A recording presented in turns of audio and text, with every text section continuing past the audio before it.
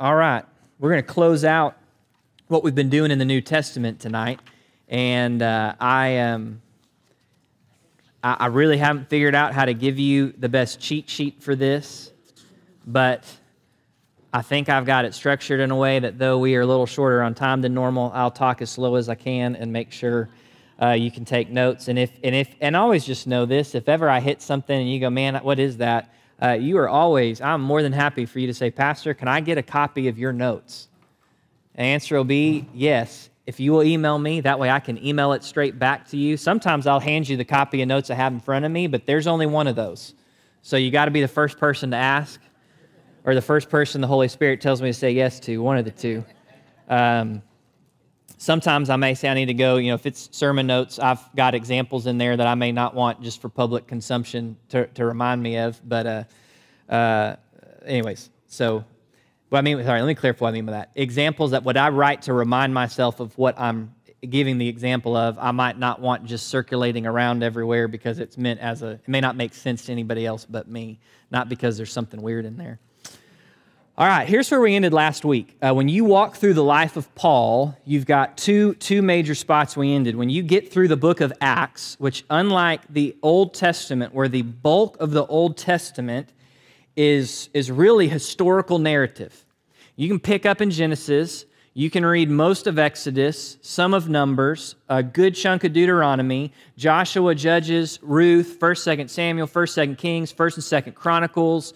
You can then read about half the book of Daniel. You can take some parts out of Isaiah and several of the other prophets, and you can pretty well, and then if you know the timeline of where the other books come in, you span 1,500, technically you span from the beginning of creation until 400 years before the birth of Christ. When you come to the New Testament, we get these four Gospels that are specific accounts, in a way, theological biographies of the life of Christ, each one written to a different audience with a different purpose, from a certain vantage point, all in harmony with one another. And then you get to Acts, and Acts is the only real work of any kind of history that you have. And when you get to the end of the book of Acts, like we saw last week, it ends with Paul in prison in Rome under house arrest for 2 years. And then it just abruptly ends. And we talked about last week, from best we can tell from Scripture, Paul gets released from that imprisonment. That's the one he's talking about in the book of Philippians. And he's going to have a ministry somewhere around the Mediterranean world. There's some who will say that when he gets out of Rome, he's going to come back over and minister in Asia Minor. Some will say he goes up into what would be Bosnia or Croatia or Slovenia. Some will say he makes it all the way out, as was his desire, to Spain. And it's in that time that he's going to write 1 Timothy, Titus. And then you get to 2 Timothy, and it's clear when you read through 2 Timothy, we find out he's in prison again. He's in Rome. And this time, he's very certain this is it. He's not getting out. His life is going to end. And we know from church history that Paul will die sometime in the mid-60s of the first century. He will die under the reign of Emperor Nero, who, if you know anything on Emperor Nero, he was the ultimate Looney Tune, but not in the positive way. He's crazy. He's the one who set fire to a portion of Rome and then proceeded to blame it on all the Christians, which allowed this uprising of persecution. And Nero will have Paul beheaded. Paul's a Roman citizen, so he is afforded in theory, I guess, quicker, less painful mode of death, though that would only be true, and not trying to be grotesque, but based on how sharp the blade was that was brought to him.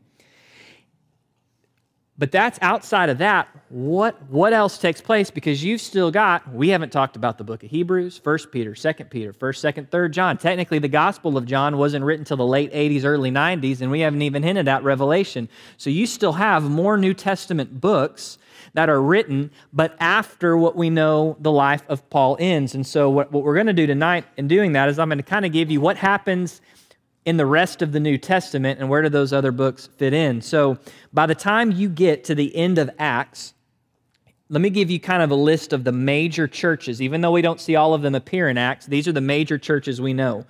You're going to have, and let me see if I've got a good map to try to point. I don't remember what's... Come back here. you're going to have major churches. Obviously, the church in Jerusalem remains a major church. You're going to have the church in Antioch. Up here is going to be a major church. You're going to have the Ephesian church, which is going to be right here. You're going to have the Roman church. Obviously, we fast forward here. You're going to have, nope, wrong one. You're going to have the Roman church over here. In addition to this, the other major church coming out of the first century is the church in Alexandria down here in Egypt. It's one of the you don't hear a lot about it in Scripture, but we know from church history, the early church fathers, the generation of believers and pastors that would come after the apostles die off, the church in Alexandria is a major, if not for a period, one of the most major of the early churches. In addition, we know from history, and commonly this gets left out, but we know to the east, over in what's modern-day Syria, up here in Syria, and moving up into Georgia, Armenia, there is a rich tradition of churches that burst onto the scene in the first century. You've got down in the rest of Africa, you've got in Egypt, what will turn into as time goes on, what's the modern-day Coptic church. You've got down in Ethiopia a long-standing church tradition. Now, as time has gone on, those church traditions have altered some things doctrinally, but they can trace, the Ethiopian church can trace the lineage of the Ethiopian church all the way back to the Ethiopian eunuch who brought the gospel to Ethiopia. So understand that as the rest of the first century is going on, and you think about what Acts says at the beginning, I wrote to you in Luke all that Jesus began to do, the emphasis being now I'm writing about all that Jesus is continuing to do through the Holy Spirit, who's living through and empowering us, the local church, to be His witnesses, Jerusalem, Judea, Samaria, the ends of the earth. You're going to have all of this. By the way, in the first century, we know the gospel got all the way over into India and parts of China. So this is where you're watching the spread of the church. I think I put this map. Yes. Aha, I knew I had another one that was bigger. This is the Roman Empire. And by the... this is the Roman Empire, and by the 2nd century, you can see most nearly all of this had been reached. Now, when I say reached, that doesn't mean everybody believed in those cities, but had been reached with the gospel. Now, in this, here's what's going to play out. There's a lot of what we call church tradition, what happened to the apostles and some of the other major names in the New Testament. Some things we know for sure. Some things, this is what we're told, but it may be a little bit legendary, or we may not fully know there's multiple accounts. It's okay, nothing's wrong. It just means the death of all those apostles wasn't recorded in Scripture, so we don't know with absolute certainty what happened, because it's kind of like get a couple old high school football players, and they're going to have 5 different stories about the most epic comeback that maybe didn't actually happen back 70 years prior. So Peter, what happens to Peter? Here's what we know about Peter from Scripture. We know Peter was initially down in Jerusalem, and at some point we know, because according to Paul in the book of Galatians, at some point Peter's going to make his way up to Antioch, because that's where Paul rebukes him to his face for falling back into what was essentially racism. The gospel brings Jew and Gentile together, but I won't eat with any Gentiles. He falls into that habit. He rebukes him there. We know that based on 1st and 2nd Peter, written by Peter. He writes those to churches over in this area. We know he had a ministry in this area. What's interesting is he had a ministry in the very area that the Holy Spirit told Paul, don't go into, I want you to go over here. Not saying anything by that, just telling you that's the reality. We know that he stayed in Corinth, and at some point along the way, Peter does get to Rome. And of course, that's where in the Roman Catholic Church, most will associate Peter. At some point, he gets to Rome. We know that he was executed, and just like Paul, under Nero, by crucifixion. What we don't know is if tradition is true that he was crucified upside down, or if he was just crucified normal. That we don't know. Tradition also holds that when the persecution was ramping up, he was encouraged by believers to leave, which technically Jesus does say, if you're not accepted in one city, leave, shake the dust off your feet, go to the next. But tradition holds that as he was walking away, Jesus appeared to him walking back the other way into Rome. And he said, "My Lord, where are you going?" And Jesus said, "To Rome to be crucified again." And it was a reminder to Peter, because if you'll remember in the Gospel of John, Jesus tells Peter, there's going to come a point where others are going to take you where you don't want to go. And it says in John, this was in reference to how Peter died. And of course, Peter looks at the Apostle John and says, "Well, what about him?" And Jesus says, "What about him? You follow me." Whether this happened or not, again, tradition is there. We know Peter was crucified in the mid-60s. James, the just, the brother of Jesus, whose letter we just finished, he would be the leader of the church in Jerusalem until his martyrdom, and tradition holds that he was thrown down from the pinnacle of the temple and then beaten to death with clubs. This occurred sometime in either AD 62 or AD 69. It can't have occurred after AD 69 because that's when Jerusalem will be obliterated by Titus and the Roman army. Thomas is purported to have gone for sure into Syria, but as far east as India and even China. In fact, there is a branch, Marthoma Christians to this day in India hold Thomas as the founder of the Indian church. And we know that he was killed either, and don't ask me how it's one of these two dates. Tom didn't give me enough research to get that kind of minutia, but I'm just telling you, either July 3rd or December 21st, AD 70, one of those two dates, AD 72, either July 3rd or December 21st, he was killed purportedly by being speared. Andrew will minister throughout Asia Minor, Greece. Tradition holds that Andrew goes all the way up to what's modern-day Ukraine and Russia. In fact, if you ever were to go to Kiev, Andrew is the patron saint of Kiev because the tradition holds that he made his way to Kiev, which is sitting on two mountaintops, and he prophesied that one day there would be a great city there. And so they're all into Andrew there. Andrew will ultimately be crucified in Patras, Greece, apparently because he led the wife of a Roman official to the Lord, and that official got hacked off, and he had Andrew crucified. And legend holds that Andrew was crucified on an X-shaped cross, which is why if you ever see there's certain imagery that are tied to different apostles. If you ever go in there's a church in Rome where they've got 30-foot high out of single cuts of marble statues of each apostle. And on each statue there are different symbols that are put into there, and Andrew's is the symbol X because he was supposedly crucified on an X-shaped cross.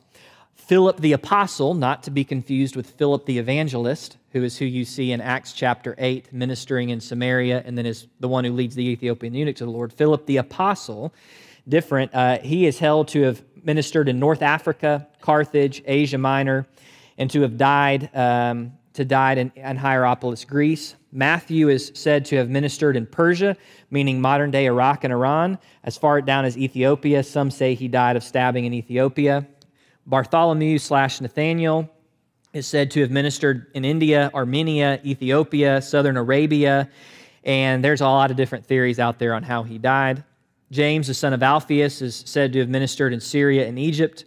Simon the Zealot is said to have ministered again in Persia and to die of martyrdom there in 65 AD for refusing to bow and sacrifice to their sun god. This is according to the Ethiopian Christians. And again, if you want to dig in, some would say that he was actually crucified 4 years earlier up in Britain. One of the two. Take your pick. Matthias was burned to death in Syria. And then it leaves you with the Apostle John, who, as best we know, was the only one of the apostles not martyred. But don't miss that, because tradition also holds he suffered greatly. We know he suffered exile in Patmos. It also holds that he was thrown into a vat of boiling oil and boiled alive, even though he survives. What we know about John is at some point, John is going to end up coming up to Ephesus, and best we know, he is going to pastor the Ephesian church for a period of time. We don't know how long. It's most likely that he wrote his 3 epistles, 1st, 2nd, and 3rd John from there. Very likely he wrote the Gospel of John from there. He makes it back to Ephesus. We don't know exactly when the exile happens. He makes it back to Ephesus in AD 98, which is wild. It also puts him, you think about that, he would have been called by Christ about 70 years prior, which is also what helps you know when Jesus looked at John that day on the Sea of Capernaum and said, "You follow me," John was probably only 13, 14, or 15 years old. That also means he was likely also anywhere from 16 to 18 years old, as his Lord died on the cross, looked at him and said, you now have care of my mom, which, from what we also understand historically, he would take care of Mary until Mary died, and she would go up to Ephesus with him. This is the Apostle John. Now, here's the other key things you need to know about the first century that are major dates. So you got this Nero persecution in the AD 60s. At the same time, back in Israel, you have the Zealot movement, which is trying to fight back and win freedom out from the Romans. This is going to finally get to be troublesome enough that Rome comes down in 70 AD under General Titus and flattens, just obliterates Jerusalem. Rips the temple down. In fact, if you go to the Temple Mount today, you'll see all sorts of ruins that are right there from when the Roman soldiers tore it down and pushed it onto the ground. In fact, if you go to Rome today, one of the arches going down in the old Roman Forum is the Arch of Titus, and etched in that arch are pictures of the siege of Jerusalem and the Roman soldiers carrying objects out of the temple. It's there on there. Titus is going to destroy Jerusalem. So what this means is once you hit 70 AD, Jerusalem is not going to be the prominent city anymore. And because of the Roman Empire still somewhat seeing Christians as just a sect of Judaism, you're going to have the movement of Jews and Christians out of Jerusalem, which is why if you ever go to Jerusalem today, sometimes they'll take you inside the chapel there at the Garden of Gethsemane, and they'll say, this is the rock Jesus prayed on. How are they going to know that? There weren't any Christians in the city for 400 years. It's very possible Jesus prayed on that rock. The garden's not that big, and there's only so many rocks. But to say that with absolute certainty, or some of those things you've got to watch out for, because this is a major moment. In the time between when Paul and Peter die and when you get to the end of John's life and the writing of Revelation, the other big thing that's going to happen is the Roman Empire is going to see Christianity not as a sect of Judaism, but as its own thing. And really you see that by the time of Nero, because you notice Nero didn't kill the Christians and the Jews, he killed the Christians. So there is a changing where people now understand followers of Jesus are not just some other version of Judaism. They're followers of Christ. The first century is going to end with the Domitian persecution, which will last for 7 years under Emperor Domitian. It is brutal, and you will also, and if you were to go further into church history, you will see. So you understand why when you do read through Revelation, there's different opinions on how to interpret Revelation, that what you have to remember when you read through it is while there's prophecy that's yet to be fulfilled in Revelation, Revelation was written to real churches who were really suffering under the Domitian persecution. And it was written, at minimum, to encourage them to hold fast because they were not abandoned to just suffer and die. The Lord was going to return. Now, in this period, I got 6 minutes. In this period, we've already mentioned James. James, of the letters not written by Paul, James was written back in the 40s, 50s. So it's already been written. We've walked through it. You know probably way more than you ever thought you would about James because it took us 8 months to walk through it. When you come to the rest, you've got Hebrews. Now, the book of Hebrews, if you read it cover to cover, some will argue it's more theologically dense than the book of Romans. I love the book of Hebrews. It has a very special place in my heart because it's the first place I ever read in Scripture on my own as I began to seek the Lord and I watched the ways of the Lord change. Here's the reality, though, if you read it cover to cover. The author never names himself. So Hebrews is the only New Testament book that we would say is anonymous, meaning we don't know exactly who wrote it. The Eastern Church believed Paul wrote it. The Western Church initially didn't know who wrote it. Some will say Apollos wrote it, some will say Timothy wrote it, some will say Luke wrote it, some will say Barnabas wrote it. Here's the reality. The fact that it was accepted as Scripture was because the early church knew who wrote it, and they weren't worried about who wrote it. They knew that person was writing by the Holy Spirit. We believe it was written, and this is why I tell you that 70 AD is one of the biggest dates to remember outside of what's recorded in the New Testament. When you read the book of Hebrews, That writer clearly understands the Old Testament. He understands, and the argument is Jesus is greater than the angels. Jesus is greater than Moses. Jesus is greater than Joshua. Jesus is greater than the Old Covenant. Jesus as high priest is greater than the high priest of the Old Covenant. Jesus is greater.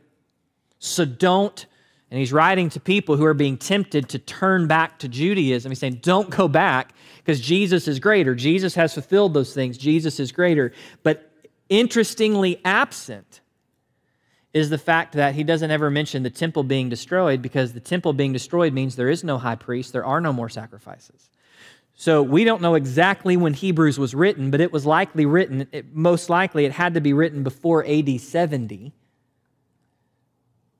because that would have loomed large and changed a little bit of the argument that they were struggling to face, and that's not there. Seems to be written to Jewish Christians. I personally think it wasn't just written to Jewish Christians. I think it was written to some Jewish believers who had formerly served in some area of the priesthood because of how specific it is on those things. Again, that's my opinion. Timothy is mentioned at the end. The writer clearly knows his audience well. Timothy, as in Paul's Timothy, is mentioned at the end. And I love the book of Hebrews. It is wonderful. Time doesn't permit me to say a whole lot, otherwise I'll start preaching and then you may or may not get mad at me, don't know. All right, 1st and 2nd Peter. Peter claims to be the author. We know he's not the author, is an eyewitness of the sufferings of Christ. The early church all supported that Peter wrote it. In both places, he talks about writing from Babylon. Now, as far as we know, Peter never went over to ancient Babylon, and by this point in the 1st century, Babylon is in ruins. Where is he likely writing from? Babylon seems to be a metaphor for where he finds himself writing from, which is Rome. He's writing from Rome, writing to believers who are facing real persecution, real challenge. He is encouraging them to stay strong as God's people. The book of 1 Peter is wonderful. So is the book of 2 Peter, but it'll take you through. You've got that section in 1 Peter we've looked at last time we had Lord's Supper, which just describes everything we have in Christ. You've got, it's just beautiful. You've also got in Peter hard statements like if judgment begins with the house of God, don't be surprised by this fiery trial that's come upon you to purify you. 1 Peter has charge to the pastors of the church to shepherd the flock. 2 Peter, of course, you've got the statement, you hear me mention it often, God is not slow as some count slowness, but he wills that none should perish and everyone should come to know him, 2 Peter 3:9. In 2 Peter, he knows that his date of death is near. In addition, in 2 Peter, I'll draw your attention real fast in the time we've got left to this one verse I want to point out to you as an encouragement. 2 Peter chapter 1, he says this in verse 2, "Grace and peace be multiplied to you in the knowledge of God and of our Lord Jesus our Lord. For his divine power has granted to us everything pertaining to life and godliness through the true knowledge of him who called us by his glory and excellence." He has granted to us everything pertaining to life and godliness. That means that when you came to faith in Jesus Christ, and wherever you find yourself in terms of maturity and intimacy with Jesus Christ today in your personal relationship, you as a believer lack nothing that is necessary to know him deeply, intimately, and to walk with him in total abandon. There is not something, fill in the blank with whoever the Christian is, you think, wow, that is just, man, they are the Christian. Billy Graham doesn't have something with Jesus you don't have. Corrie ten Boom doesn't have something with Jesus you don't have. Your pastor doesn't have something with Jesus you don't have. It says that if you are a believer, God has given you everything for life and godliness, which means there is no excuse for us to not continue to press into Christ by his grace, allow him to grow us and sanctify us, and there is never an excuse for us to go, well, God, I just can't follow you in that command. I don't have the ability. False. You're right. You and your flesh don't have that ability, but you've been saved. Old you died, new you's raised, you're in Christ, Holy Spirit lives within you, and he's given us everything pertaining to life and godliness to know life and life in the full now and godliness. In addition, you've got 1st, 2nd, and 3rd John. We know that Apostle John wrote them. We likely think he wrote them from Ephesus. He is addressing believers, specifically in 1 John, wants readers to have fellowship with him and want them to know the joy of Christ in full. He wants to provide a foundation of assurance of salvation for his readers, and he warns of false teachers. It's in 1 John that he says, test the spirits, which seems to imply a couple things. Seems to imply you and I have the ability as believers and will interact with the supernatural if we're supposed to test the spirits. It also means we're supposed to test them.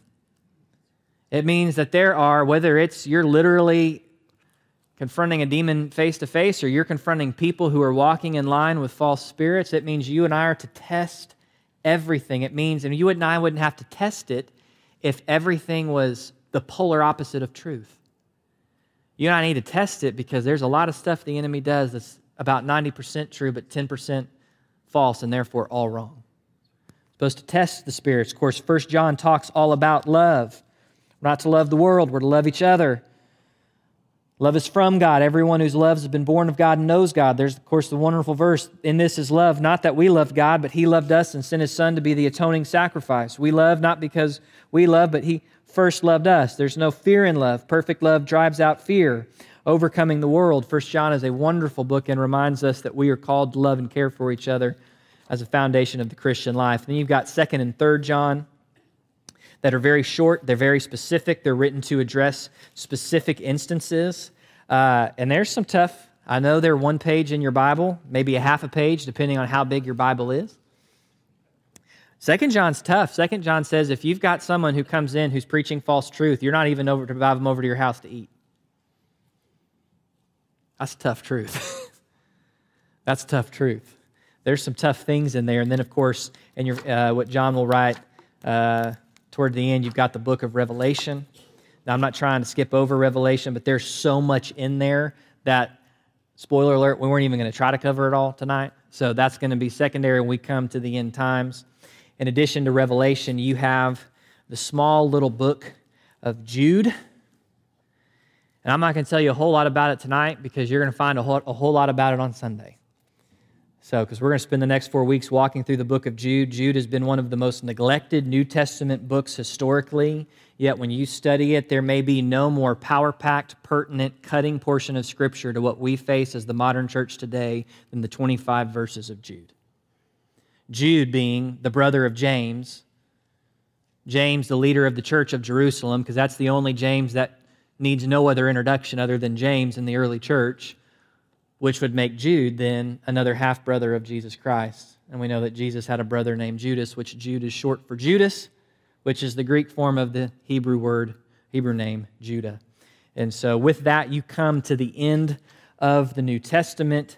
The New Testament and the story. John is on Patmos. He writes Revelation.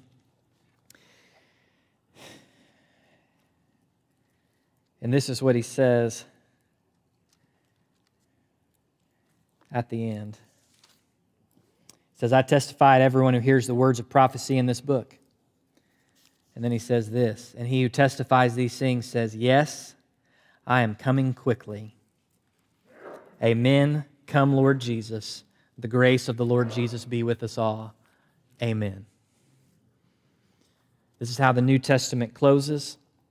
So there you have kind of an idea. It's way brief of an overview, and we will come back to it. But there you have an idea of kind of the major things that happen in the rest of the New Testament era, when these other books were written, how they connect into things, and we will come from there. So let me just remind you, next week is spring break due to a variety of factors. We have no Wednesday night Bible study next week, but we will be back in 2 weeks, and we're going to have some fun in 2 weeks because here's what's going to happen with Jude. Jude starts to mention a whole lot of really strange stuff. You're going to go, I've never known that was in the Bible. What is he talking about?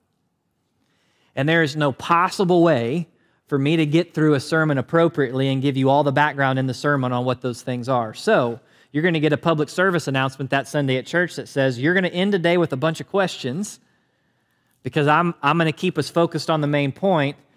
But come Wednesday, because we're going to dive into all sorts of crazy stuff, like what does he mean when he says, God forever cast into darkness the angels who defied their proper abode? What does that mean? And there's all sorts of crazy, wild theories out there if you start doing your digging. So come ready in 2 weeks. We're going to look at that. Excited to do it. Excited. We'll ask you to just be in prayer. Be in prayer as we walk through Jude, because Jude is going to demand we get pretty specific on and naming some of the false gospels that run around today proclaiming to be Jesus' truth, because that's what was going on to the church he was writing to.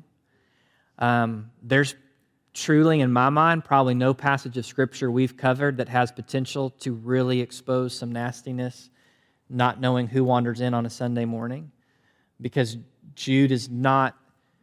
Jude would be canceled very quickly by the world today for what he writes and how specific he is. So I just ask you to do this and join with me as you pray for Sunday, for the next several Sundays. Really pray, because the flip side is this. We looked at it this past Sunday. We've got brothers and sisters who've wandered into all sorts of false truth that's getting running out there. Jude would provide a great opportunity for them to hear the truth and be corrected. Please join with me in praying for a mighty movement of God to do that. Because I know too many young believers who've been wooed away, who likely are real believers, but there is so much. And I'll just give you this example and we'll close. When I was in 2019, I had a student come to me, met in my office. They said, I got several friends who are believers that support homosexuality, and they said A, B, and C. Now, I've heard of believers, people who claim to be believers who also support homosexuality, but I had never heard the arguments that this student laid out, because they were arguments that attempted to take the Greek New Testament and twist it in ways to advocate that God actually designed and approves of homosexuality. I'd never seen that level of specificity in trying to make something sinful sound biblical. And so I just hopped on my laptop because a student came to my office, and I just looked up the biblical case. Sure enough, I found a whole list. I think it was nine reasons that if you don't have a little bit of training in, they'd be honestly fairly convincing. You get a little bit of training, you can go, let me show you what they did. All of these are logical twistings. But let me tell you how crazy that is. I was in the middle of college 10 years prior. Nobody talked like that. The argument back when I was in college, which is a short amount of time prior to this, was homosexuality is right, and if you say it's wrong according to Jesus and the Bible, well, the problem is just your Jesus and Bible are wrong. Not, Jesus is right, and His Word supports this. And that's what I've seen the change in the last 5 years. And by the way, where that's so deadly is you don't have to go find some obscure book written by a scholar you've never heard of, especially if you've grown up in the southern part of the United States in some library that you didn't know exist. I can take you through multiple pages that I save on Instagram so that I'm aware of what is out there, where you can see somebody's tone, their niceness, their kindness, their convincing, to walk you through why something's sinful. And it's not just homosexuality stuff I see. My brother-in-law is working down as an aide in the Capitol. They had a group come by the other day with Bible verses on why God condones abortion. Bible verses. This is the kind of stuff Jude is going to address. We have got to be a praying church, because hearts that have fallen into that, it's not just going to be logic that pulls them out. It's got to be a movement of the Holy Spirit to unblind their hearts. So please join with me in praying as we walk through Jude. Let me pray to close out our time. Love you, and I'm grateful for you, church family. Thank you for being here tonight. And we will see you in the days to come. Father, thank you for your word. Thank you for the faithful example of our brothers and sisters who've gone before us, of our brothers and sisters who are suffering intensely, who were told, hey, all you got to do is come in here and say Caesar is Lord. You don't have to really believe it. Most of your pagan neighbors don't believe it either. But they went, no, I can't do that. I can't offer that incense. Jesus is Lord. And so because of that, Domitian began to persecute them. Some were killed. Some were imprisoned, losing livelihood, hardship, families separated. And to those believers, Lord, you moved the Apostle John to write. And to write and say, I looked up and I saw the new heaven and the new earth coming down.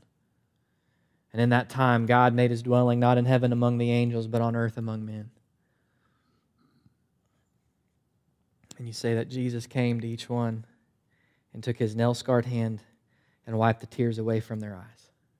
Jesus, you are our hope, no matter how good or bad this world is. And may we truly be believers who stake every aspect of our hope on you. So Jesus, thank you for your word. May your word constantly change and refine us, Holy Spirit, because we are submitted and surrendered to your work in and through our lives. It's to you we look. It's in your name I pray. Amen.